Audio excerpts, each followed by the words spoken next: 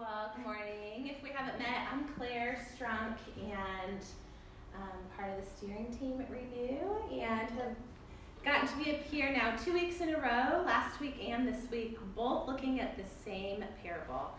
And I mentioned last week that I was fighting a cold. I thought for sure it would be over by now, but not so much. So hopefully I'll make it through without a huge coughing fit.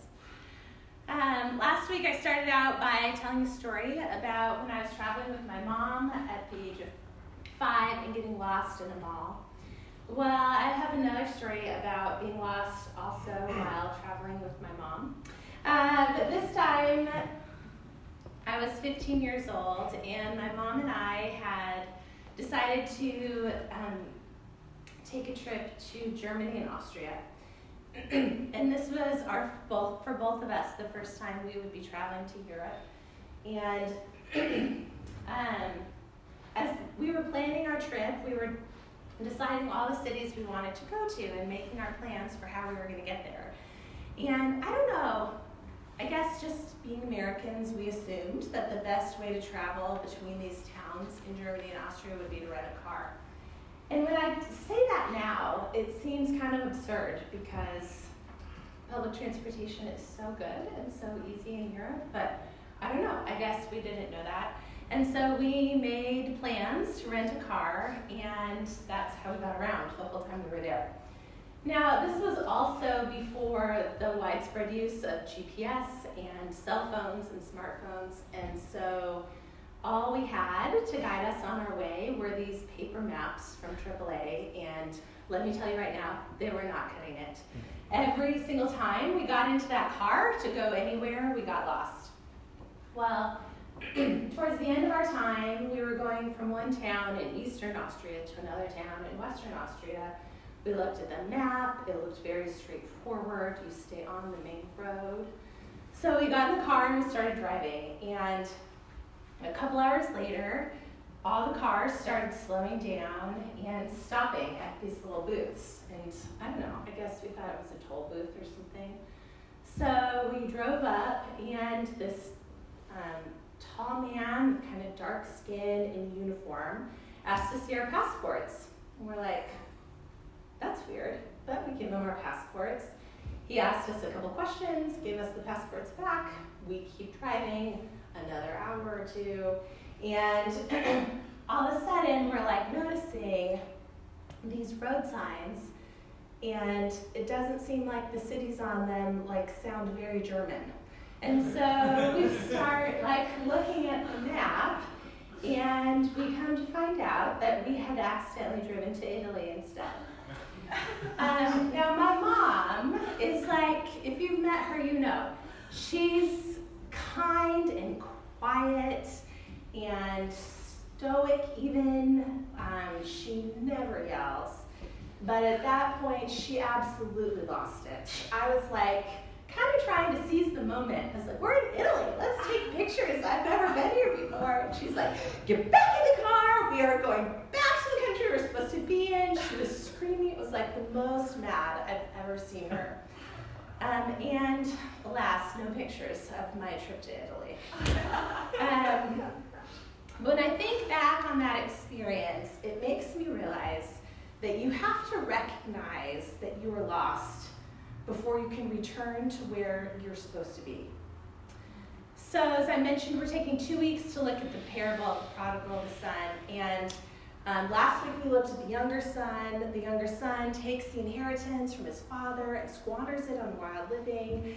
Then he has no money left and finds himself tending pigs, hungry, and in a really desperate place. And it's in that moment that he realizes how lost he is, and he returns to his father. And for sure, the central theme of this parable is that God rejoices when those who wander away return. And that's great news, because like the younger son, we've all wandered away, and we are all prone to wander. But regardless of how lost we were or what terrible things we did, God welcomes us back, like the father in this parable, with open arms and rejoices at our return. But if that were really the only message of this parable, if the only audience for who this was intended are those who live a crazy and wild life, then Jesus wouldn't have added this last section about the elder brother. And I must confess, as I said last week, this is my favorite text in all of Scripture. But this part about the older brother is hard. And if it were up to me, I think maybe I would have edited it out if I were one of the editors. Because personally, I like clean and happy and neat endings. And this certainly does not lend itself to that.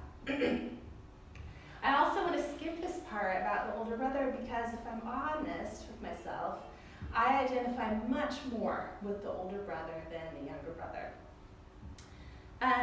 First of all, I am the oldest in my family, and I do spend a lot of time trying to do the things I do well, and I try to be responsible, and I try to win the praise and affirmation of those who are important to me, my parents or supervisors, friends. I try to follow God's commands so that God too will be pleased.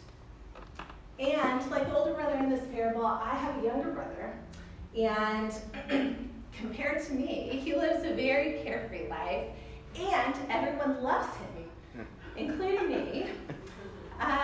He seems to do whatever he wants to do in the moment, and it works out for him.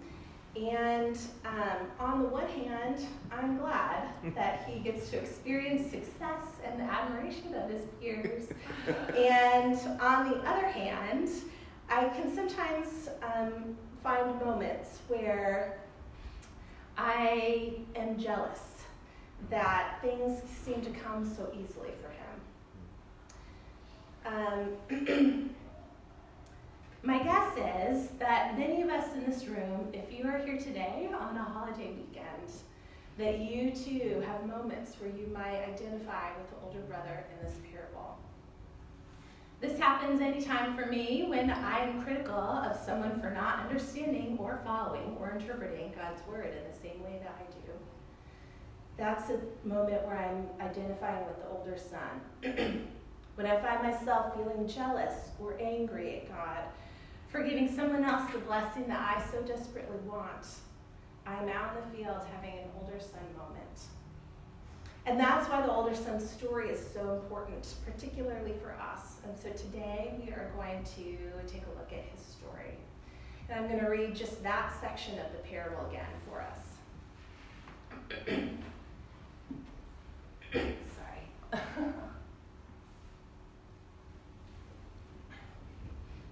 Meanwhile, the older son was in the field. When he came near the house, he heard music and dancing.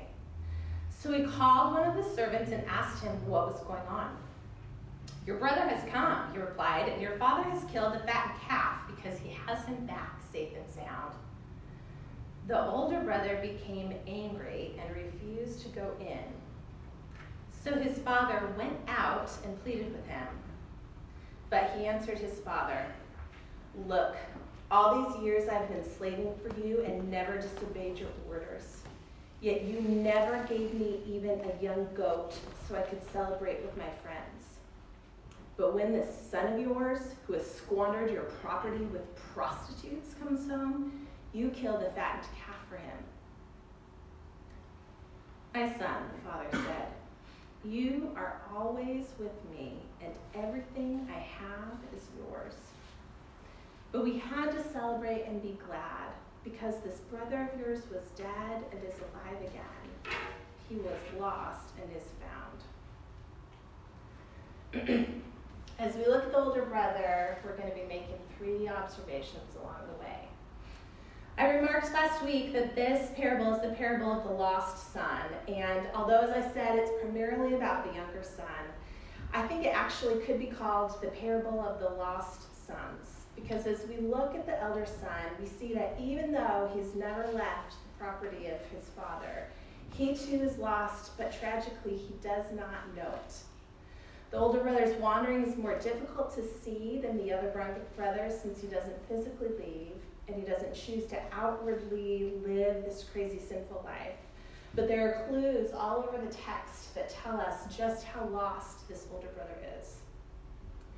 The first clue we see is that he sees himself as a servant. He says, "Look, all these years I've been slaving for you and never disobeyed your orders." He sees himself as a slave, which means he sees his father as a slave owner and a drill sergeant and someone who he should fear. We see the truth. When we read this parable, we see the father as a man who is kind and generous. But he doesn't see that in his father. It's like he doesn't even know who the true character of his father, even though they've been there together in this home the whole time. And there must be great grief for the older son of seeing this father and working for him and knowing that you're the son, but not feeling as if you receive the love and affirmation that sons should receive, and therefore not even feeling then like you are a son. We also know that the older brother is lost because he has totally lost perspective. He can't see a reason for joy when his brother returns. He sees his brother, in fact, not as a brother, but as a despicable sinner.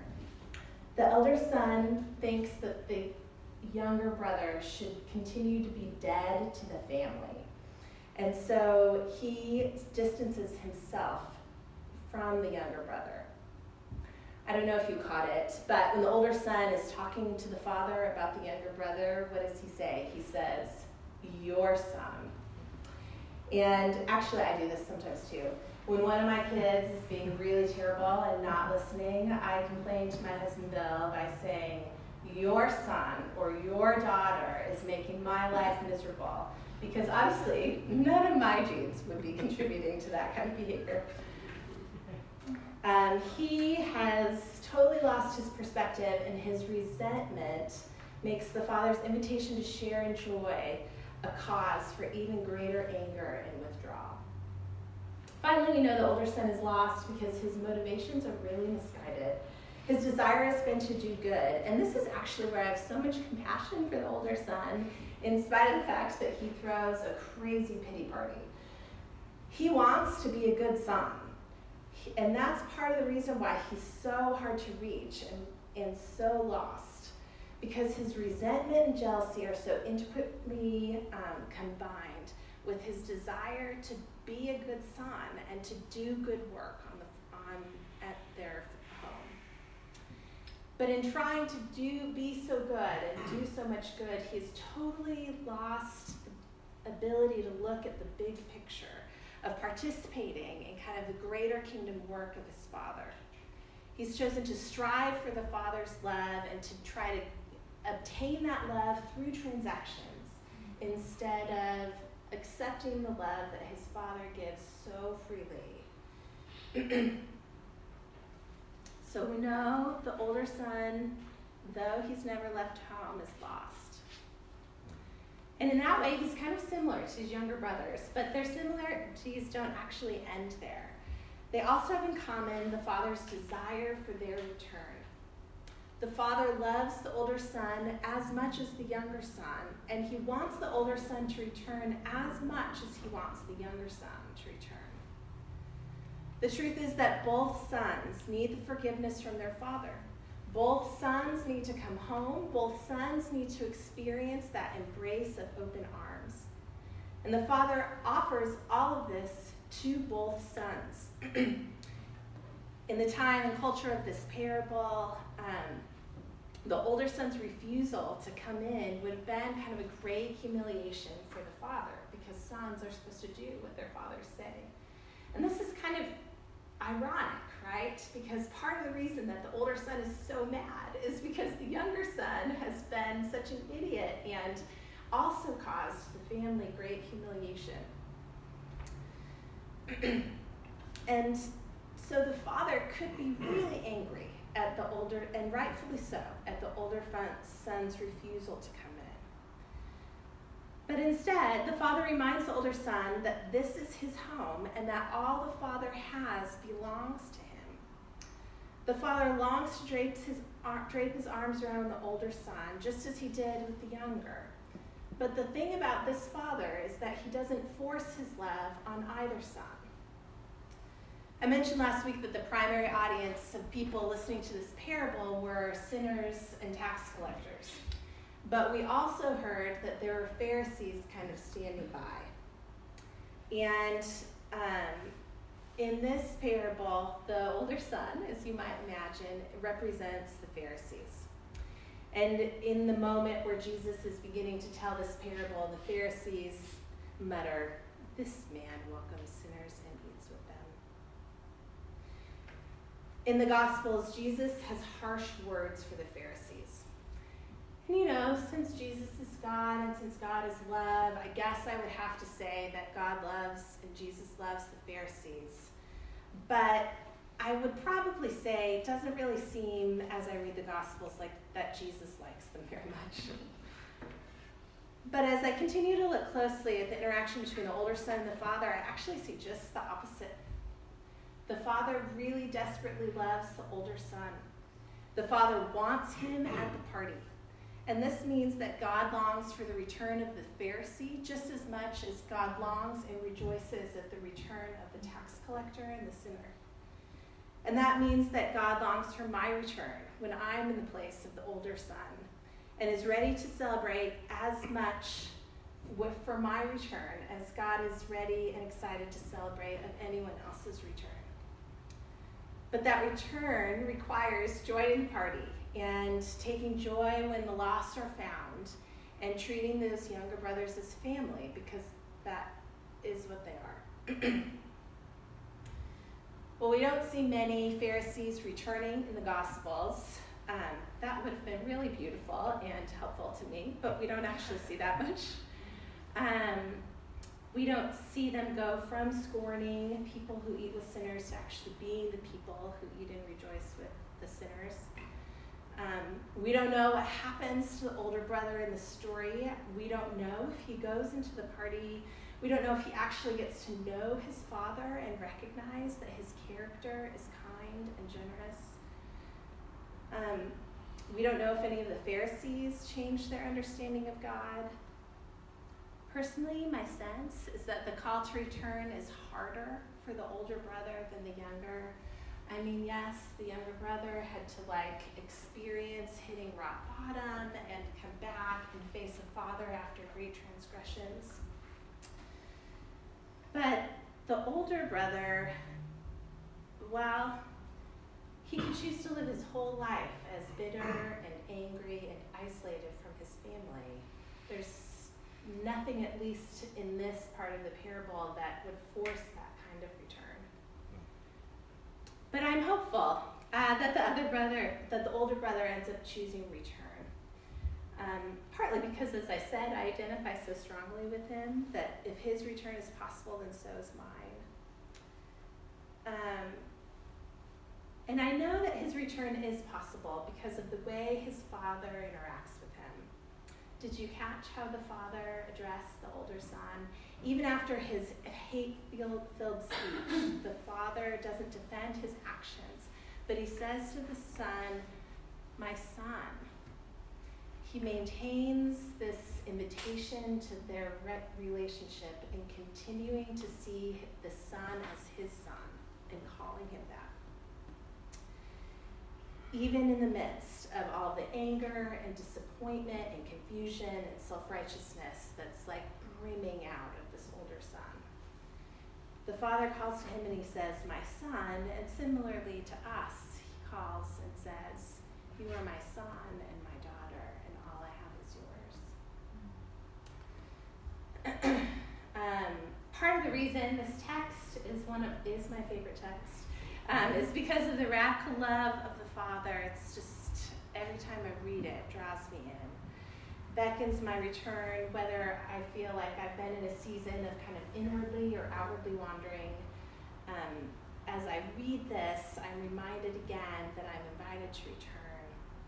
It helps me grasp the love of God that sometimes feels too good to be true or too hard to touch.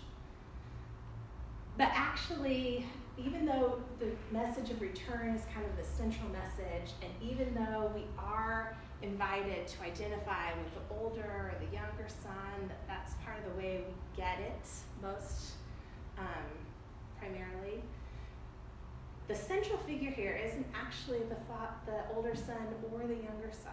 The central figure in this parable is actually the father.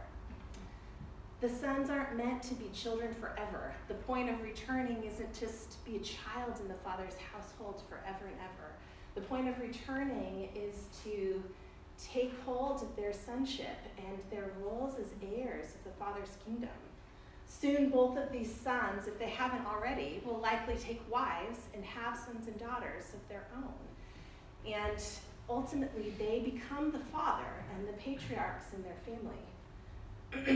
And this is what's so incredible to me about this parable. This isn't a story that ends with forgiveness and reconciliation, though that would be an incredible ending. But there's a call beyond that call to return, and the call is to become the father, to become the patriarchs and matriarchs that go out to the sons and daughters and extend our open arms to them. Earlier in Luke's gospel, Jesus is preaching to a large crowd of people, and he exhorts to them, be merciful as your Father is merciful. And I would argue that this is perhaps one of the most radical teachings of Jesus, because it calls us to not just accept undeserved mercy, but to turn around and extend that mercy and compassion to the other people around us who also don't deserve it. And on the one hand, I get so excited about that, because what an honor to be one of the people that gets to extend mercy and compassion to the people who, in our world, in our circles, in our families, in our neighborhoods, who desperately need it. I can't imagine a more meaningful life. And on the other hand, I cringe at this exhortation because it just seems so contrary to everything in me that doesn't feel like it should actually be that easy or be that way. It's so counterintuitive to most of my thoughts and actions, and I fail at it constantly. But still, the call not only to return, but to take my place as heir in the kingdom is extended to us. Next week, we begin the season of Advent, and that's a time where we wait for the long-awaited Savior to come and save us. As we enter into that waiting, that anticipations of Christ's birth, we actually know what we are waiting for. Jesus is coming, and in fact has come. And as we keep our eyes fixed on Jesus, we allow God to continue the transformation within us that allows us to fully return to his home, to our home. We hear and believe that we are the beloved sons and daughters on whom his favor rests, and we are more and more able to join him in the great celebration. And as his heirs, we find ourselves with an ever-growing capacity to be merciful as our Father is merciful. Let's pray. God, on this weekend where we are reminded more than ever to be people who give thanks in all circumstances, we thank you for this parable. We thank you for this ability to see exactly how radical your mercy and compassion is. We thank you for the story that reminds us that whether we are prone to wander in crazy ways, or whether our wandering comes out in disappointment and anger, that you long for our return and you invite us to return. And you're as excited about our return as anyone's return. So Lord, let us be people who return. May we be people who accept your invitation, who join you in the party, and who are merciful